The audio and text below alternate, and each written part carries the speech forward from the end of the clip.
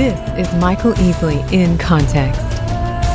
Here's a peek at what Michael will be talking about today. When you look at Big Idea and the company, what do you hope for? Really that we can continue to bring that message to kids. God made you special. He loves you very much. You have a loving Heavenly Father that cares for you, who wants a relationship with you. For more information, go to michaelincontext.com. And now your host, Dr. Michael Easley. Well, this is the first time in studio I've ever had a vegetable with me. I guess technically a cucumber is a fruit. You've never had a fruit tray in studio with you? I never have had a fruit tray, at least not one that I'm not eating. Well, yeah, that's what I'm talking about. Little edible fruit tray with some carrots and celery sticks. Now, this is a debate because, see, I define fruit as the seed is inside the thing. Yeah, botanically speaking, there's a couple of errors with VeggieTales because actually Bob and I are both fruit. Exactly. If you kind of look at the pure botanics of it. But Fruit Tales doesn't quite work. No, it doesn't have a good ring to it. Yeah, Fruits of the Spirit was already taken, so we went with VeggieTales. Anyway, we have the beloved Larry the Cucumber, Mike Nowacki in studio. Thanks for coming by. Oh, thanks, Dr. Easley. Great to be here. Thanks for having me. It is a delight to see you. Delight to have you in studio. 25 years you've been producing all kinds of videos and audios. How did this get started? Well, yeah, I've been in the video post industry about 25 years, but really with VeggieTales, we're just celebrating our 20th anniversary. Okay. But Phil Vischer and I were in the video post-production industry in Chicago in the late 80s, early 90s. We had previously met at a Bible college and had done some writing and performing together, and Crown College up in Minneapolis. I was in pre-med at University of Illinois. Really? Yeah, and Phil was working in post-production. Phil was on his way to becoming a filmmaker. I was on my way to becoming a doctor. But I was working my way through college by working at this post-production house that Phil was also working in. And we had... as I mentioned, worked before, or just been in student ministry before doing writing and performing, and kind of translated those things into this world of video post-production that we were in. And so we were roommates, we'd take a camera home over the weekend and do these little crazy videos. And Phil was very entrepreneurial. He was like, oh, we should do a show, the Phil and Mike show. It'll be great, And so, and I was kind of, for me, I was kind of passing through. It's like, okay, well, this is really fun. I'm paying my way through school. I'm going to be a medical missionary. That's what I'm going to do. Okay. And so, so we're working on these things, and we're learning how to edit and do audio and all these different aspects of production. And computer animation comes along, and compositing and nonlinear editing. So all of these new technologies that are just emerging at this time, and we're kind of we're computer guys. It's like, well, how can we kind of use this stuff to kind of tell these stories that we told in Bible college? So that's when the idea started to formulate around doing a computer animated show with simplistic characters that were easy to animate. Silly songs with Larry. His cheeseburger, I Love My Lips. Also involved with Madame Blueberry, the film release Jonah, and the Pirates Who Don't Do Anything. That's got to be one of the winter songs, right? Oh, yeah, the Pirates Who Don't Do Anything. Yeah, that was a fun one. But just that whole, we just had just fun with kind of, we were big Monty Python fans, and Mel Brooks. And we shared a very similar sense of humor and wanted to bring that into the stories that we told. But at the heart of it was the notion that we wanted to tell stories that would help parents pass on biblical values to their kids, and just felt like there was a big need for that in children's media. I raised 4 children, and of course we're always scrambling for how do you take that biblical truth without altering it. Yeah. And yet give it to the heart of a concrete thinking child. I always cringe, Mike, when I hear people say, ask Jesus into your heart. Because that concrete child thinks Jesus shrinks down, goes into his chest, opens the door, sits on a chair. Yeah, absolutely. So how do you, you've been doing this for 20 plus years, so how do you take those theological truths without damaging them, yet making them so a child can embrace them accurately? We love to start with there's 2 notions that we start every show with. One's kind of the overall, and that's the overall message of VeggieTales, and it's that truth that God made you special and He loves you very much. And so that's kind of at the basis of what we feel it's really important for a child to understand. It's just that you're fearfully and wonderfully made. You have a loving Heavenly Father who made you special.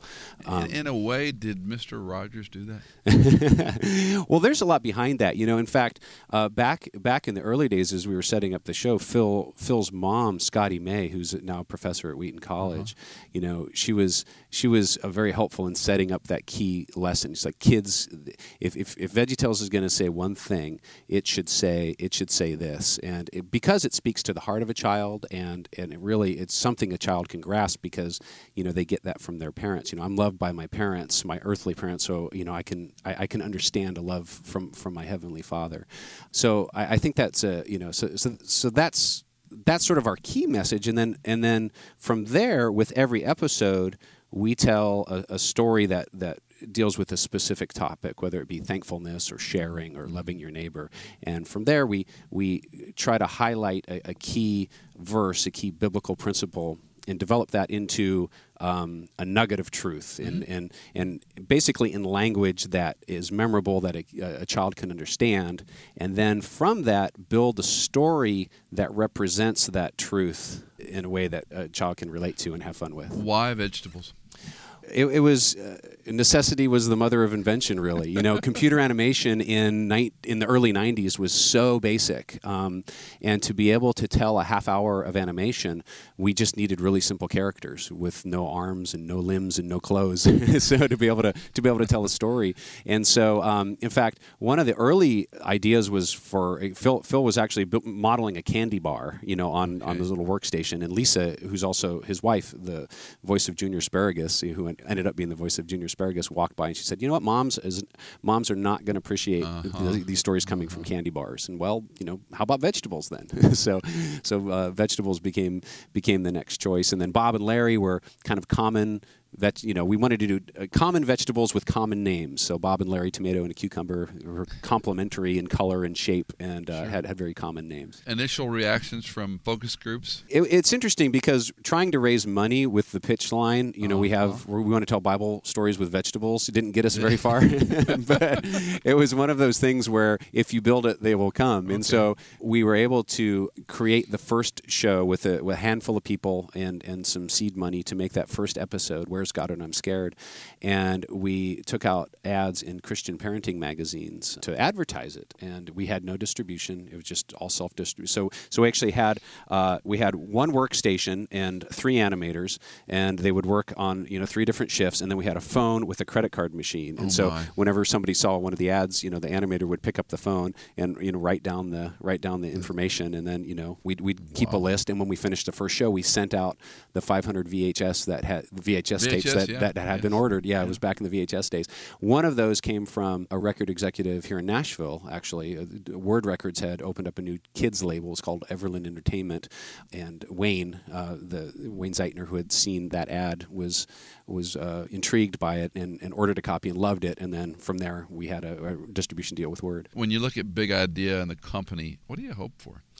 Really, that we can continue to bring that message to kids. God made you special, and He loves you very much. You have a loving Heavenly Father that cares for you, who wants a relationship with you, and then really to continue to be a resource for parents to pass on biblical values to their kids. I mean, I think story is plays such a powerful role in our culture for conveying messages and conveying truth. And so we just want to be a part of God being able to use our stories to convey His truth to kids. We're talking to Mike Nawrocki today in studio. It's a delight to have you with us. One of the things that I always start with a message is what I call, what do they walk away with? Yeah. At the end of this program, at the end of this message, this sermon, even this broadcast, my hope is, what do folks walk away with? Mm-hmm. And you've got a wide bandwidth audience, because you have parents taking children to a lot of these, certainly with a feature film. Yeah, sure. And then if you're a parent like me, you watch the VHS or the DVD to where you have it memorized as well as the child does. Yeah, exactly. Right? Yeah, you hear it in the back Unintended of the minivan. Consequences, That's right? So you've got that in mind, obviously. Yeah. And you stated well, God loves you, He's made you special. But when they walk out that door, what do you want them to to feel, to know, to do differently? One of the fun things about the format of VeggieTales, the way that the show's set up, is most shows, 90% of the shows have a countertop. So Bob and Larry greet the kids on the countertop. And they say, "Hello, kids. I'm Bob the Tomato. I'm Larry the Cucumber. Welcome to VeggieTales." And they'll get a letter from a child who's having a problem, and then they answer that letter in the form of a story, or they answer the question in the letter in the form of a story. And at the end, they come back and then they wrap it up, and that's when we say, okay, this is the story that we told, this was the truth that was conveyed, and this is what the Bible has to say about it. And then QWERTY, who is the computer on the countertop, comes up with the verse, and then Bob and Larry explain the story in the context of that verse. And so, are you still doing the voices? Oh yeah, still do the voices. so really, it's our way of really making sure kids get that takeaway message at the end of the story. Because sometimes we can be, very literal in the story. Sometimes we can, have a little bit more metaphor going on in the story. But we want to make sure at the end kids know, what we've tried to teach in the context of the story. What can we look forward to in the future? You guys have got a lot of projects going on. Yes, well, our current release is Veggies in Space: The Fennel Frontier. So Fennel. What child knows what fennel is, Mike? I don't know. That's for the parents. Exactly. Exactly. Well, as a matter of fact, so are the Star Wars and Star Trek and Doctor Who. True. Parodies that we pay in there. But yeah, so it's a lesson in sharing. We key off the key verse in that one is if you have 2 tunics, share one. If you have food, do likewise. And so we have fun with that concept of tunic. In the show itself, we turn it into an acronym: Twin Universal Nuclear Ignition Cores. They're actually the two engines on the apple pies, and so they end up sharing one of their engines to somebody who needs one. Anyway, so that's what we're working on. We're continuing on our slate of releases, DVD releases, and then we're also, which is very exciting for us, working on a Netflix series, so which will be coming. Go straight to Netflix. Yeah, straight to Netflix in a half hour. So it'll be a little bit different. The setup is a little bit different than the show, than the DVD releases. It's more like a cartoon, and the DVD releases are more like mini movies.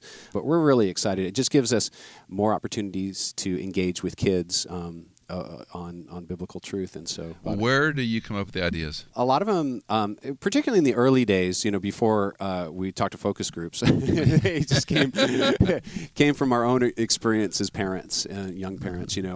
Where's God When I'm Scared, which is the very first episode. Phil's daughter Sydney Shelby, his older daughter, was having problems being afraid of the dark at night and nightmares, and so that kind of drove him for Where's God When I'm Scared. The first episode that I wrote, Madam Blueberry, Thankfulness, I modeled that after not my kids but after my mother, and so it's sort of that life experience that you sort of bring to it, having grown up in the church and being Christian parents and having certain things that you want to convey to your own kids. And then later, as years went on, we looked to our fans and said, okay, well, what types of lessons are important that you feel we can, would be valuable to you. And so, the first time we did that was with Lyle and the Kindly Viking. Was about sharing. Parents said we'd love a show about sharing, and so we did that. So yeah, they kind of come. So the impetus for the lessons come from a lot of different places. Sometimes we'll have a story that we really want to tell, and then we'll figure out, okay, what's the most appropriate lesson to attach to it, and that sort of thing. So from a number of different places. As you look at the body of work that you've done, you've gotten mail. You've gotten emails, you've gotten fan mail, hate mail, all kinds of things, right? We all do. Yeah. What do you do with that data? We had somebody that worked with us once who said, my biggest fear is that, I'll get to heaven and be greeted by God, and He'll just say, "So what were you thinking with that VeggieTales thing?" Right. What were you thinking? What's going on? But the ones that are most meaningful to me are ones where you can truly see that God has used His Word through our stories in a way that's really made a difference in somebody's life, and from there, just that. It just is inspiring to know that, okay, we're doing the right thing here. We're telling stories that are conveying principles from the Bible, God's truth, and God's using that to reach into somebody's life and to help them and to change them. And so those are the letters that I love getting the most. And then letters that, particularly with kids who, for some reason, autistic. We get a lot of letters from autistic parents of autistic children, who say that VeggieTales has really connected with their kids, and thank you so much. They can really keep engaged, and they're really learning from the stories. And so I just love getting those letters. Yeah, that's phenomenal feedback. When a parent looks at a VeggieTales, what do you envision their involvement, their role? Well, we love to make the shows kind of a family affair, to where, kids love watching them, but then their parents also enjoy watching the show. I mean, in the early days, it was just, we were writing shows that made us laugh, and that we enjoyed making. Right. And I remember when we first started getting word back of VeggieTales viewing parties happening on college campuses, it just sort of shocked us, like, what, really? And then we thought, well, that's kind of cool. I guess if we grew up with it? I guess we could still, do that. Or we would enjoy watching these if we were on the other side, Right. So at first it was a bit of, it was surprising to us, but then over the years realizing, what, I think when you can tell a story well and have characters that are engaging and use humor well, it'll engage the parents. I look back at Bugs Bunny, and loving it as a kid, and then Right. you see it as an adult. It's like, wow, you know what? That is still really clever on another level as an adult, and so it just really works that way. And so that's what we try to do with VeggieTales, is just to have we want to focus our teaching lesson in language that kids get, that young kids get, but then just have fun with the story and have fun with humor, and realize that kids may not get some jokes, and that's okay, but their parents will get them and Right. think it's funny, and the kids will get them Right. eventually. Later on. Yeah, later on, but really have it be engaging for the whole family. So the parent and child can watch the episode together and then have a point of discussion afterwards. And so what did Junior Asparagus learn about fear, or what did Captain Cuke learn about sharing? And how can that apply to your life? How have your own kids processed all this? It's fun because they've been involved throughout the years as voices and that sort of thing. And it's cool because my son, he's in middle school now, so he still kind of uses it as street cred.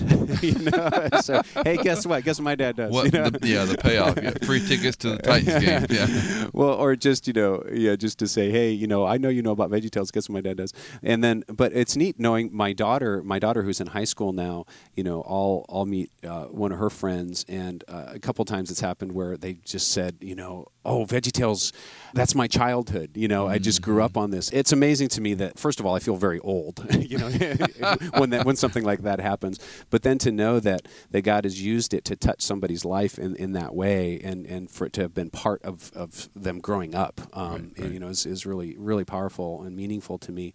And then just with my own kids, it's just is what it is. I mean, it's been part of their life, and for them, their dad has always been Larry the Cucumber, and in the early days, they did not distinguish between Dad the human and I could speak to them as Larry the Cucumber, and it would be somebody else talking to them. So that was I'd get like a little plush Larry and speak to them as Larry, and they'd be talking to Larry. They wouldn't be talking to Dad. Fascinating. But then they grew up and grew a little wiser on that. You mentioned Bugs Bunny, Mel Blanc.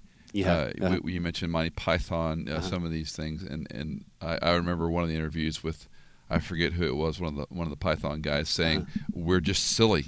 We're just silly, and we had no intention of this thing going as viral as it did. I mean, you're looking at 20 years now, and you're still cranking on this.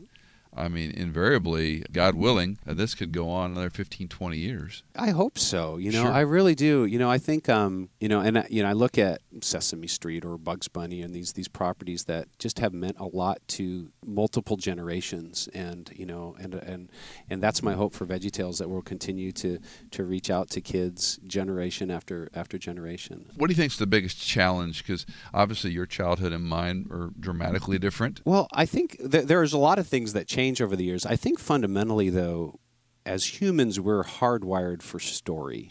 Yeah, and so I think a good story will always engage, and will always teach, it'll always inspire. Our challenge with every episode is to just tell a good story, and it's always the hardest thing to do. But how do you pitch that to a child? Yeah. And your market band, I would guess, is what, 5 to... Yeah, well, preschool primarily, Preschool, okay. preschool and up, and then typically kids will watch VeggieTales until they're about 7 or 8, and then they'll take a break and they'll come back again in college. It's cool in college. Yeah, yeah, exactly. But yeah, I think just to really stay engaging with the characters, meaningful in kind of the situations that the characters are in, that kids can identify with and see themselves in, and to be relevant with a child's life. Like we upgraded QWERTY a few years ago. He probably needs another upgrade, because for years he was like an IBM 386, and then we upgraded him. He's kind of like a old style iMac now, right. and then we'll probably have to upgrade him, in the near future to stay current with technology and that look. But so it's a combination of recognizing, a well-told story is timeless, and then being able to be aware of what's going on in culture and kids' lives and interject those into a story. Do you storyboard? I'm not a storyboard artist myself. Okay. No. So, but I mean, do you all go through a process? Oh once yes, you have the story? absolutely. Okay. Yeah. It's integral. It's definitely a really important part of the process. So you storyboard it, and then at what point do you say, okay, we've this now is that story that we're going to do? Yeah, well, it's interesting because there's the script phase where you script something out and you feel like, okay, this is going to be great, and then you storyboard it, and we do what's called a story reel, where you do an audio track and you attach the storyboards to it, so you have a story reel, and then the flaws come out in your story, and it's like, well, I didn't need to say this because I've said it 15 times already, so it just it's redundant, so we're gonna take this out because it's communicated through the visuals and all of that. So once you get a story reel that works, then your story's going to work. So the script is one phase, and then the story reel is another phase. But that story reel is really what you count on for locking down what's going to be your eventual animation. Some creatives, some artists do not like you touching their product. Oh yes. You have some high ownership in some dialogue or some part of the story, and the editor says no. Yeah, that's the thing. A lot of it is working with a group of people who you trust. In VeggieTales sense, there's folks that obviously have a good head for story, but then also a real heart for message and lesson. And so, we have to have both of those things combined, when we're telling our stories. But any creative, when they've put a lot of time and energy into creating something, is in love with whatever they created. Right, and so, right. and it's hard to have someone criticize it. It is. And so, but that process of being open to hearing that criticism and in either being able to argue for it and defend it, or to take it in and say, wait a minute, I think you've got a point. Let's try something else and see if that works better. And it takes time to build up that trust with people, and to get that kind of a team together. But really, that's what we try to do with the story reel. Is it'll be written, we'll put it up on reels, and then you find the holes and you try to work them out in a way that is best for the story. The story always wins, is what we say. Mike, as a pastor and a preacher, and the way I was trained is exactly the opposite of the way you're trained. I'm that linear guy. Hopefully not too opposite. I'm that linear guy, though. I want to see the outline and the point, and I want to see precisely what the Bible has to say before you go out there and try and illustrate it. Yeah. You, again, at the end of the day, for the child, for the parent, for a person who just stumbles across VeggieTales, what in the world do you want them to get? Well, it's that simple and profound and powerful message that God made you special and He loves you very much. If we can have characters that kids can identify with, that kids can think of as their friends, then they'll care about what they have to say. And if Bob and Larry bring them a story that teaches a lesson in sharing or thankfulness and or about loving your neighbor, that they'll care about that message because their friend told them that, and and I think that's what we want to continue doing with VeggieTales. Mike Nowacki, it's been great to have you on In Context. Thanks for coming by. Oh, my pleasure. Thank you so much, Dr. Easley. One of the reasons we bring interviews onto In Context is because we want to show how different people in the body of Christ, with their gifting, their talents, their abilities, are taking the message of Christ into a context where perhaps you nor I could go. The body of Christ is a wonderful thing, and when you hear a guy like Mike Nowacki talk about what he's doing to express the love of Christ to children, my question for you and for me, what are we doing with the gifts, talents, abilities that we have, that we possess in the body of Christ? You are unique. you are special in God's eyes. He lived, he died, he was buried, and he came back from the grave, overcoming sin to provide eternal life for you and me with him. Now, in the meantime, on this planet, you and I have work to do. What is your gift set? What are your skills? How are you using them in context in the kingdom of God? You know, he will use you uniquely in a way that he can use no one else. This is Michael Easley in Context.